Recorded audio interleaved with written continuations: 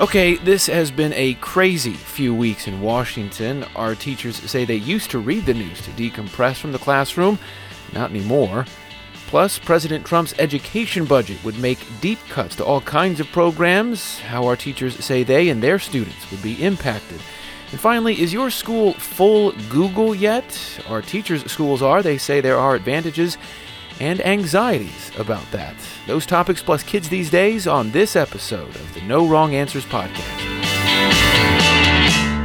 Welcome to No Wrong Answers, the weekly podcast that gives you a teacherly take on the world. I'm your host, Kyle Palmer. I'm a former teacher turned public radio journalist, and I'm joined, as always, by a group of hardworking teachers. The original team, the gang is back together. You probably know them, so let's introduce them. Maddie Burkemper, what do you teach? I teach fourth grade. All of it. All of it. That's a running joke, by the way. That's an inside joke. For the next 3 days. Princeton Grayson, what do you teach? Middle school, advanced academics, and gifted and talented. I'm glad to have you back. And Rebecca McIntosh, what do you teach? I teach kindergarten through fifth grade at an alternative school. Great to have all three of you back. They're all public school teachers in the Kansas City metro area. Well, let's get to it. To say that there's been a lot of big news coming out of Washington these days is a comical understatement. To recap, at the start of the week leading up to this taping, the Washington Post revealed that President Donald Trump had allegedly revealed highly classified information to Russian officials in the Oval Office. Then, the next day, the New York Times reported that Trump asked former FBI Director James Comey to stop an investigation into former National Security Advisor Michael Flynn. White House officials paraded in front of the cameras, vehemently denying both those stories. Then, Trump spoke at the graduation of the National Coast Guard Academy and said no politician in history had ever been treated more unfairly than he had. And former FBI Director Robert Mueller was appointed special counsel to look into Russian meddling in the election. Then a recording came out that had audio of a major Republican House leader, Representative Kevin McCarthy, apparently joking with other House leaders last year that he thought Russia had paid Trump. Then it was revealed that Trump and his transition team knew Flynn was under investigation before they hired him as National Security Advisor. Then it was reported Flynn, as National Security Advisor, helped scuttle military plans opposed by Turkey when it turns out he was working as a paid lobbyist for the Turkish government. Then Trump denied ever asking Comey to stop an investigation into Flynn. Then Deputy Attorney General Rod Rosenstein told senators he knew Comey would be fired before writing a now famous memo that Trump then said was the reason he felt compelled to fire Flynn. Then it emerged that in that same notorious Oval Office meeting with Russian officials, Trump said Comey was a, quote, nut job and that firing him had eased pressure on his administration. For those of us that you cannot see beyond that journalistic rage that was coming out from Mr. Palmer. Did you do that? It wasn't rage. Did you do that in that one was just breath? facts. That was amazing. Was But his breath? face got red and his head was bobbling around. That was impressive. As the New York Times wrote at some point last week, what a year this week has been. So, now, none of this ostensibly has to do with education, I'll say, or schools or teaching. And that's actually why I bring it up. Many in my profession, as Rebecca, as you just kind of alluded to, journalism, are talking a lot about how stressful the past few weeks, and this past week in particular, has been. The relentless fire hose spigot of news, breaking alerts, big developments, leaks, unnamed sources. Every day, it seems, around 5 o'clock, Twitter explodes with some new story. But I wonder, is this just something people like me, whose job it is to keep abreast of the news and report and stay up to date? Is this just something I'm feeling?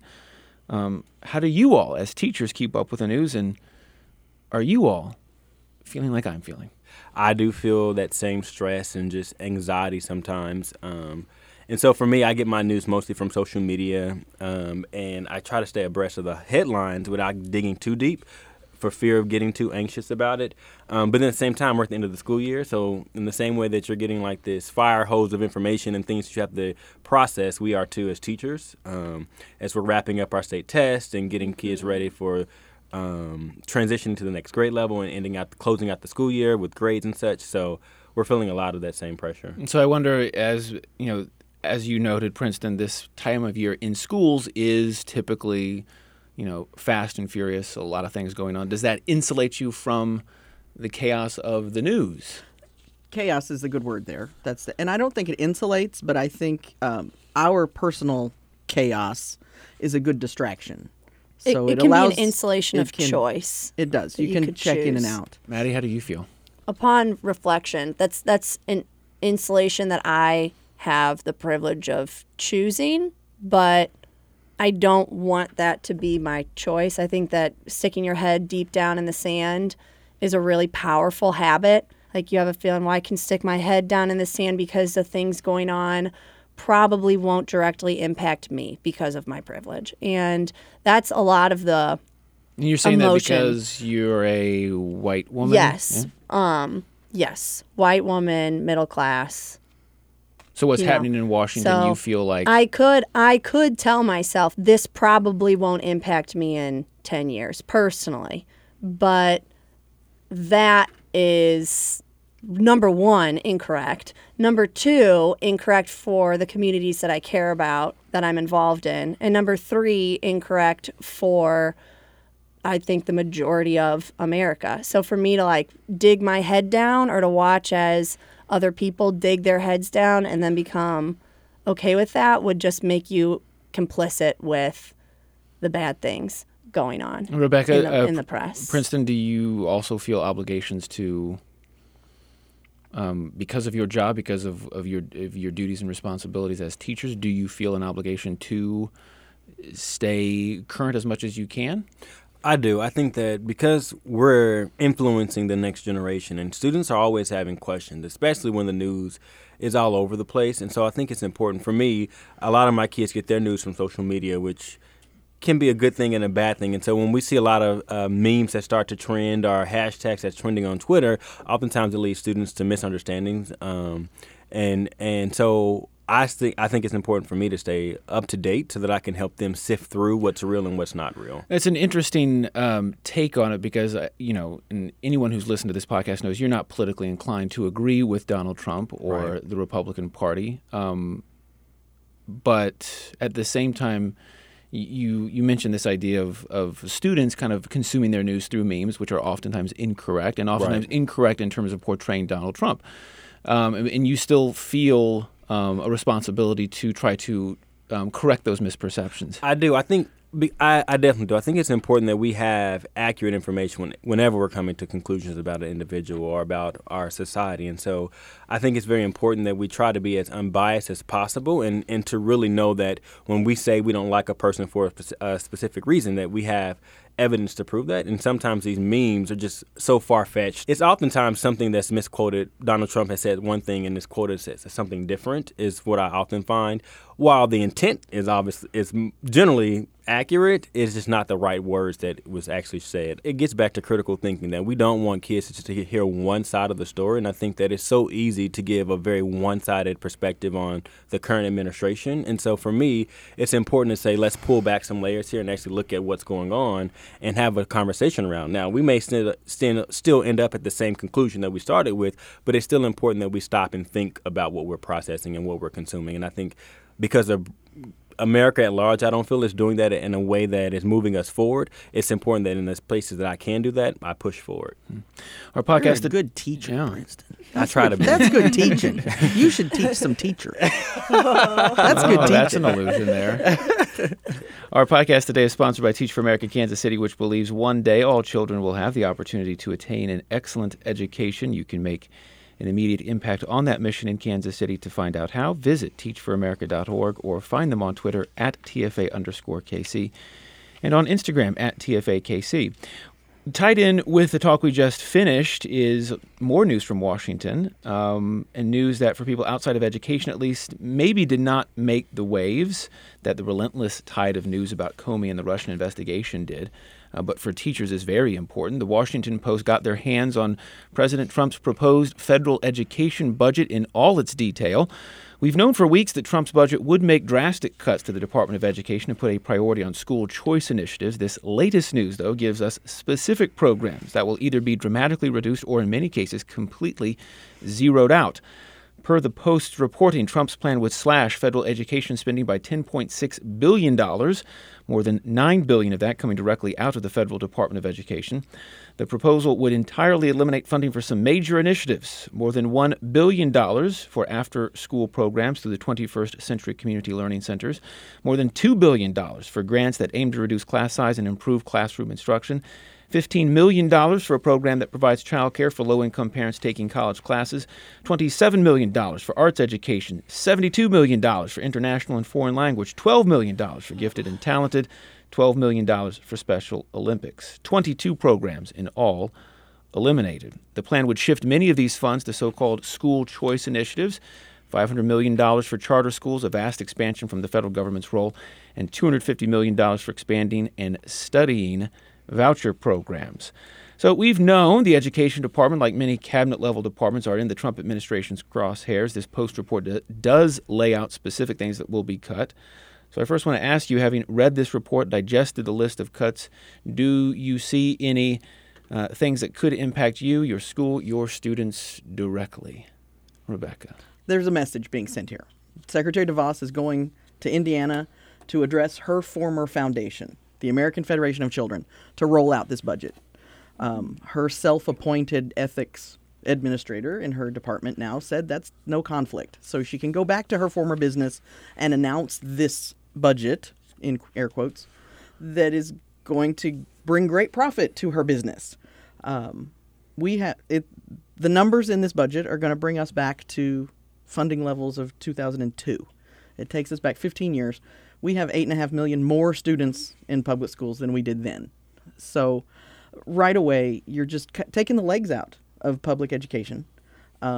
You're just unmooring all of the support systems that are in place for so many of our students. And I see you brought a list. I have a very long list, and just of the some, ones of some of the programs the 22 that are being cut. I mean, the Title II programs for hiring and supporting teachers are gone. So I don't know how you get people to be well trained to go in to service kids that need them the most. Mm-hmm. The after school care, the support for neighborhoods, and just feeding these students that are coming into our buildings, that's going to be gone. The college debt, the college funding supports that are there for our most at-risk students are gone. The support for districts that don't get a lot of local revenue, the impact funding of if your district is in an area that doesn't get a lot of local tax money, our districts do.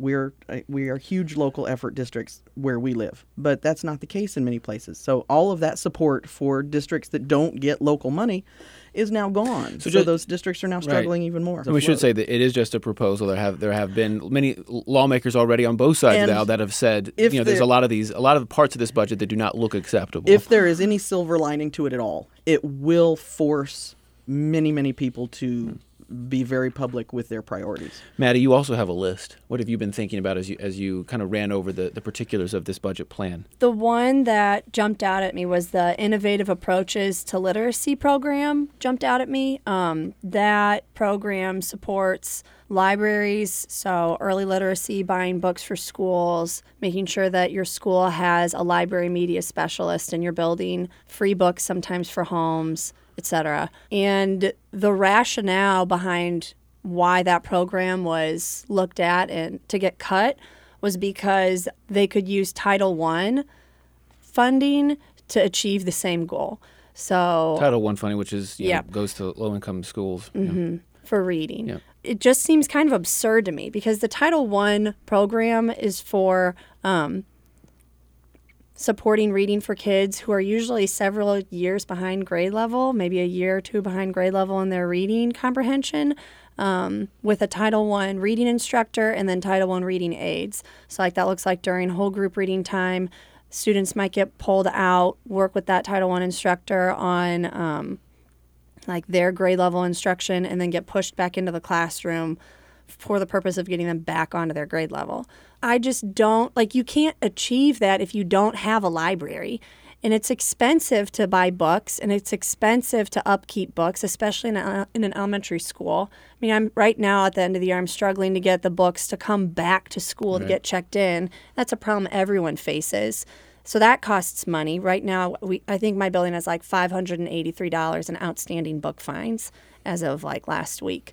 So there's that. There's the fact that you'd need to pay for a library media specialist. That job position is really expensive. So to proposition a school and say, oh, you can just use Title I funding to plug the hole in your now bleeding library. Well, who's going to plug the hole in your reading comprehension gap. So it's the classic taking from Peter to pay Paul scenario. Right? And it's just absurd. Like, why would it ever be okay to take away a library and a library media specialist and books from a school? Like, what school would you want to send your kid to that doesn't have a functioning library? Rebecca's already mentioned there's a message being sent with this budget. Princeton, what is the message, or what do you see as the intent of this budget? I mean, I think it speaks to just completely undermining public education. We make it very difficult for public schools to do their job, so that we can then justify that as saying they're not doing their job, so that we can go privatize it. And we see that across the board with other organizations that tend to capitalize on this broken system. And I think about like charter schools, particularly here in Kansas City, where we are oversaturated with seats, but we continue to open up new schools open up new charter schools that only oversaturate us all the more. That makes it more difficult to say that we can't, that public schools are not working, but they have private funds that allow them to do these specialized things. Then they use that as justification to say, well, see what we're doing? If you give us all of your schools, then we can do that more, which means that also that money will come with them. And so I think that for me, it just speaks to this notion of undermining public education, particularly when I think about the Native Alaskan and the Native Hawaiian funds that are being restricted, and saying that in Trump's budget, And so I feel like organizations similar to like the Teach for Americas, the national charters, the KIPS, and the Achievement Firsts of the world, while I don't think their intent is similar to Trump's to undermine public education, they definitely continue to capitalize off of the brokenness. And I feel like if we're really talking about reform, then we would have to actually talk about how do we solve some of the issues in public education. Well, I mean, U.S. News and World Report has reported in the last couple of months that Trump's education priorities, before this budget, we should say, was revealed, that his priorities have driven a wedge in the country's charter school movement. Some charter school operators praising the Trump administration's proposed expansion of school choice, which is what this budget would put a lot of money towards that priority. Other charter school leaders expressing dismay at the cuts that would affect many students and families in charter schools, especially low-income families. So, I mean, one could argue, kind of like what you're doing, Princeton, that Trump's priorities are, in fact, building on the work done by many prominent education reformers of the past 10 to 20 years, even if many of those education reformers politically would not agree with a lot of things that Donald Trump is putting forward in other realms. Do you see that as a problem, other people at the table, that this is kind of building up on, or just the next chapter of what has been an education reform movement that has at times been fairly antagonistic to public schools? I think it's put everybody in this realm in an interesting kind of alignment, because you have your public school advocates that understand the impact of what a poorly planned or a non-transparent or unaccountable charter can do. But then you have the, air quotes again, school reform, who haven't asked for this kind of budget either. This is not their intent. This doesn't serve their agenda.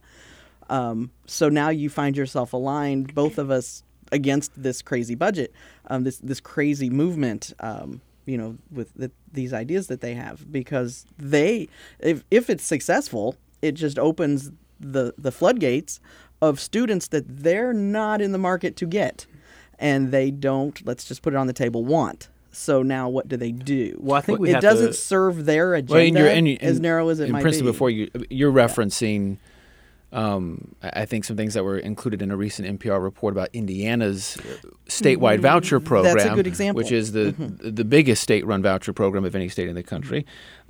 Serves, again, according to NPR, 34,000 students. Research has shown that half of those students in Indiana, 34,000, half of those students had never attended a public school. And so opening up vouchers, opening up public money for students who have never been in the public system to subsidize their private education.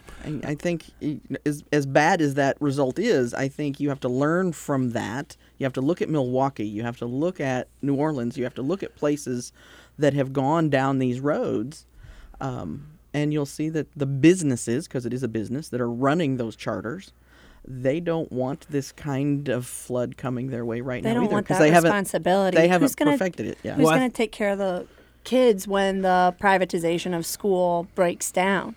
You go first. I just think that So we hear this conversation around public schools and versus school choice, and then we say charter schools. Charters are public schools, and so they get public funds in the same way that a traditional district school does. Well, not in the same way, but from the same pot that a traditional district school does. And so when I hear the Trump administration talking about school vouchers and school choice, they're actually referencing private schools. And so they're talking about subsidizing payments, and similar to Indiana, where half of the people who are capitalizing on that opportunity have not actually ever been in public schools themselves. And so when I think about charters versus tradition, there's a separate conversation there. And then there's like the school choice conversation, because I think what charters will realize, and one, we also have to name, like, charters have a very small share of the public school space, a very small share of the public school What's space. that share? 6%. Less than 10%, yes. The number Exactly. is 6. Yeah. 6%. And so when we try to polarize charters and traditional district schools, then we allow this conversation around private schools to come in and never actually be addressed. And so we miss their actual point. And so I think that as we continue down this line of conversation, that we have to recognize that charters, to Rebecca's point, that we're now starting to see more allyship there, because we're recognizing, oh wait, we get the same money they get, and if they're reducing all these federal funds, then that means we also don't get that money either, and we don't necessarily have the local support always to have to make ends meet. It's strange bedfellows all of a sudden. It's Exactly. But you find an ally where you can, and if you want to look at it from a different lens, just a completely fiduciary budget, you're now creating another school system for the taxpayer to fund. And now you've got 2 school systems you're running, and that. But which school system is directly accountable to the federal government? Exactly. You know what I'm saying? Because this budget allows states Exactly. to disengage. Well, but then the part Yeah. that the conversation which is supposed to be like this underlying thought with school choice, is that school choice equals better outcomes for kids. My question will then become, for which kids? Because when we see minority students participating in the school choice options, I haven't seen a lot of data that supports or that has said that their academic and long-term trajectories have been any significantly better than where they would have been if they. Yeah.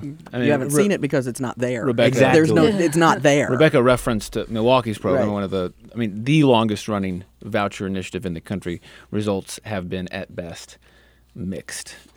Links to some of the stories we've talked about in this section, the Washington Post reporting on Trump's education budget, NPR's reporting on Indiana's statewide voucher program. You can find those at our website. Recently, the New York Times ran a fascinating story about how Google has come to dominate public education in the United States. More than half of all primary and secondary students in America use some Google app for schoolwork: Gmail, Google Docs, Google Classroom. In turn, Google's Chromebook, which is essentially just a stripped-down device that can only run Google apps, account for half of all mobile devices shipped to schools, and that's mainly because of their affordability. They're about $100 a pop. Many schools are going full Google, that is one-to-one with Chromebooks, with nearly all student work done through Google apps, papers written on Google Docs, presentations given through Google PowerPoint, students turning in homework in Google Classroom, collaborating and answering questions on Google Chat. As one teacher in the article in the New York Times put it, Google is now a fact of life in schools. A few years ago, Google in schools was more of a cutting-edge innovation than just simply the way things were done, but even then people were raising questions. An NPR report from 2014 quoted educators worried about going full Google. They were asking questions about student privacy. They brought up fears of how easy it was to plagiarize on Google Docs. They questioned Google, one of the world's biggest corporations, and its motivations for wanting to get into schools and have students use its products exclusively. There are deeper, more existential concerns, too. The latest New York Times story that I just referenced said the Googleification of education is changing public education philosophically. The extensive and intrinsic use of Google in schools is, quote, prioritizing training children in skills like teamwork and problem solving while de-emphasizing the teaching of traditional academic knowledge like math formulas, all with the help of Google. As Facebook has changed how people communicate with others, the article seems to suggest Google could very well change how children learn. So my teachers at the table, are your schools full Google? We are full Google. We have been absorbed into that Borg, and we are of one hive mind. Resistance is futile. It is futile, and it is the reality which we all live, so we need to train the small ones to be a part of it. And Princeton and Maddie, you guys are full Google as well? Yeah. Our school. We're not quite full Google, but we're going that direction. So Half Google. Right. Our high schools are full Google. Our middle schools will be next year, and part of our elementaries will be as well. No. Back to what you were saying, Rebecca. I was going to say, and I'm saying that with laughter. In that it's such a two-pronged, movement. And I'm going to, as the old person at the table again, I'm in the role. We're moving out of the conversation in education from access, where we felt great energy to give the students this thing so they would have access, because it was going to be the next great movement in education. So now we're moving from access into success. How do we use that successfully? How do we make that a part of learning instructionally? So a Google, but it's that kind of. It's interesting to see long lens, the progression. This is how education is changing. It is, but short term, philosophically, existentially, like Kyle said, it's a fundamental shift on what becomes curriculum, what becomes consumer. Is that bothersome? I mean, a Googlified classroom, in the main, positive or negative so far?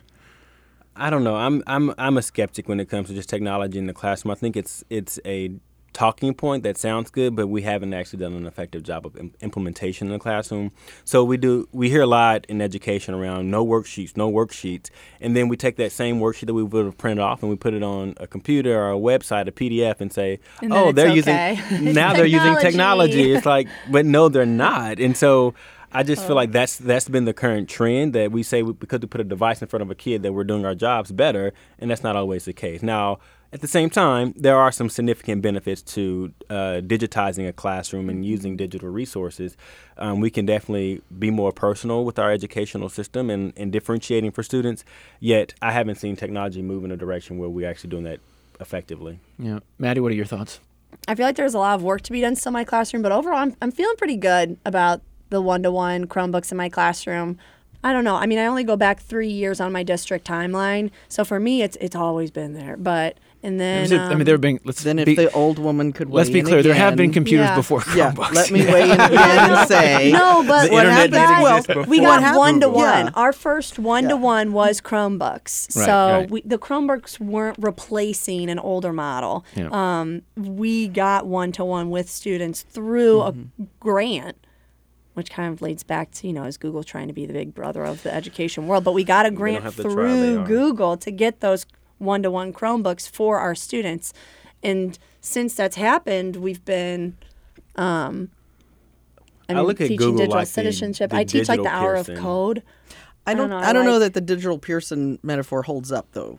Because Pearson very digital much Pearson. has a monopoly on textbooks and, Right. and resources. Right. So does But Google when it comes to technology. But when our students leave us, they're in a Pearson-free world.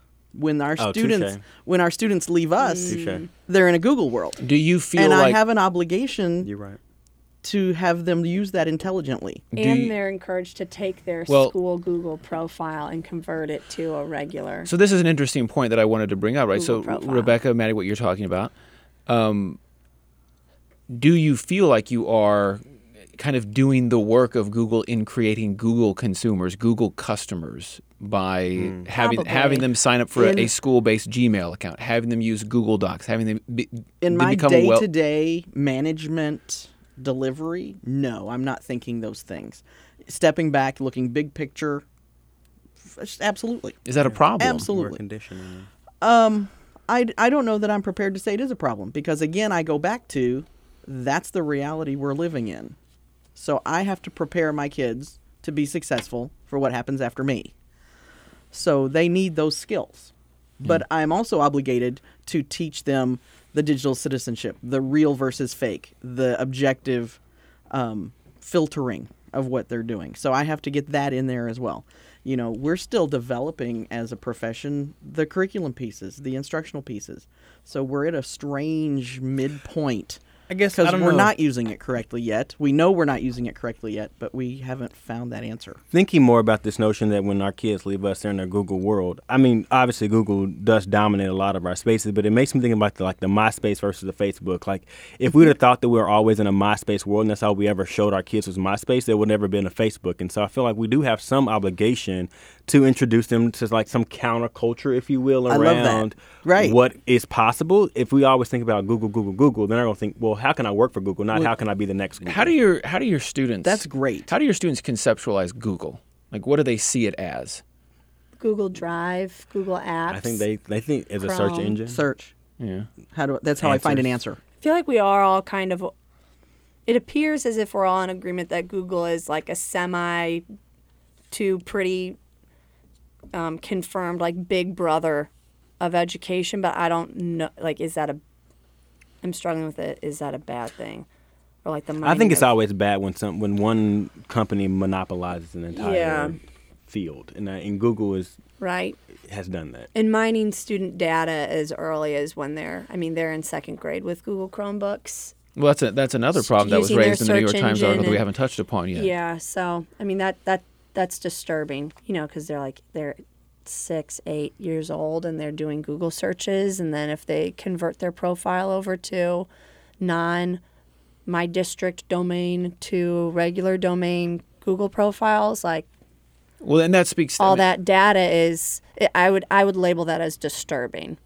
Well, and it speaks to the fact that if they start using Google as 6 or 7 year olds in your classroom, Yeah. by the time they're 14, 15 year olds, they will have a consumer profile built up for Google and any other Totally. advertiser who wants to capture And them. they love it. I mean, the teachers use that all the time as incentives. Like, oh, you did this, this, and this. You get 10 minutes of free Chromebook time. And then what do they do with that? They Google image search. They save images. They meme search, et cetera, et cetera, et cetera. Where's my dividend from Google? True. You should get a dividend. All teachers now. Is a All public district, that should be part of our calling out. funding stream. Don't rule that out. Where's my bonus? Well, that New York Times article about the so-called Googleification of education, you can find a link to that on our website. Well, we end each episode with a segment we call Kids These Days. Our teachers tell us about the things trending among their students over the past week. It's a window into the sometimes strange world of teachers. So each week we ask, what are your kids into these days? And we're coming down. All three of you will be ending school this coming week. You will be out for summer break this coming week. Rebecca, it's the end of the school year. What are your kids into these days? It's the end of the school year. 175 days later, we are at a different place with our folks than we were. It's kind of a double-edged sword, and I'll just put it out there. I don't want to land on a downer, but it's a really anxious time for students. Teachers, too, just because of the adult anxiety issues. But it's a time of great anxiety for students because the routine changes, their security is gone, the kids that don't know where their meals are coming from, that it can be very upsetting. So it becomes an emotional time. We've been doing a lot of dancing. We've been doing a lot of art. We've been doing a lot of big motor stuff just to keep everybody engaged and safe. So I know Mr. Palmer is going to tell us to be nice to your teachers, but everybody be nice to your kids and be nice to your teachers. It's a stressful time as much as it's a time of celebration. And they will be very pleased to see Miss McIntosh go for a few weeks. So they're into you before leaving. They are glad I am done, and vice versa. Princeton, what are your kids into these days? My kids are into yearbooks right now. Can you sign my yearbook? And what are you doing for the summer are the two most frequent things that I'm getting right now. We're in celebration mode. We finished out the school year. They're done on Friday, so they're excited. Our eighth graders preparing for their eighth grade promotion. Seventh graders are preparing for the summer and being eighth graders and all the craziness that comes with that. Some are preparing for summer school, and yeah, so we're just ready to close out the school year. What are the trends in yearbook signing this year that you're noticing? Nothing really new. Arrogant quotes. The quotes in yearbooks are always hilarious. Oh yeah, I have seen a Because- lot of trending quotes from just like senior yearbooks where they like take the picture and like put their final quote in the yearbook. Those have been pretty interesting. But for my kids signing, nothing really special. I see a lot more Twitter handles now. Like your kids check have out my Twitter, Instagram. Check out my add me on Google Twitter. consumers. Yeah. So Yeah. Everyone's a walking personal brand now. yeah. Even when they're in eighth grade. All right, Maddie, close us out. What are your kids into these days? We are still into our chant from Field Day, which was really fun. Well- We had Field Day on Friday, and I thought all the teachers were going to do chants, and we were the only class that did chants. Yay for Miss Birkenberg's class. I loved it. I'm very competitive, so I was like, we are going to have a chant. We're going to have fun, and we're going to follow the rules the first time and look awesome. And the kids were like, yeah! And we took field day by storm. Can you give us a taste? See, I was going to say, It's like a very classic, like, summer camp chant Well, you're going to have to do it. Okay. It's a repeat after me. So you can. We'll repeat after I'm there you. for you. you. really going I'm there for you. Okay. Let her rip, Tim Everyone's Chip. going to know it. It's very obvious. It's everywhere we go. Everywhere we go. People want to know People want to know who we are. who we are. So we tell them. So we tell them. We are Team Burkemper. We are Team Burkemper. Mighty, mighty Burkemper. Mighty, mighty Burkemper. And then we would like to remember the Titans and go, ooh, feel good. Except for I taught it to a boy and a girl, and then they walked in the front of our line and they led the chant. Oh, Down. it sounds like it went well. You really needed to be there to get it. It's a strange ritual, but they all do it. You know, what my kids are into, though, I'm into. That's all that counts. You're a good teacher. It was fun. Well, that's a good note to end on. That will do it for this episode of No Wrong Answers. Makes me want to go out and do field day now. I wish adults had field day. We have one my middle school, but you don't want to. Wait for change that your feeling to clothes. pass. It's a hostage situation.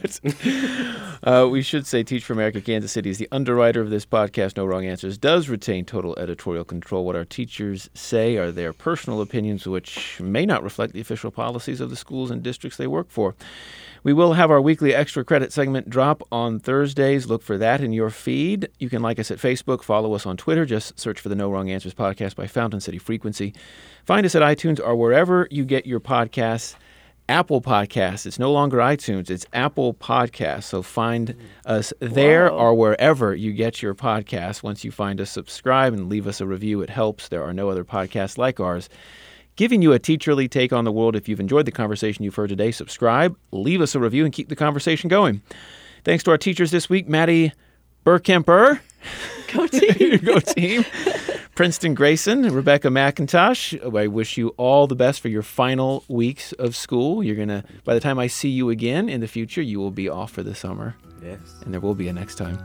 Thanks, as always, to Matt Hodap, who produces the podcast. Thank you to KCUR 89.3, Kansas City Public Radio, where we tape. I'm Kyle Palmer. And remember, kids, especially this time of year, be nice to your teachers.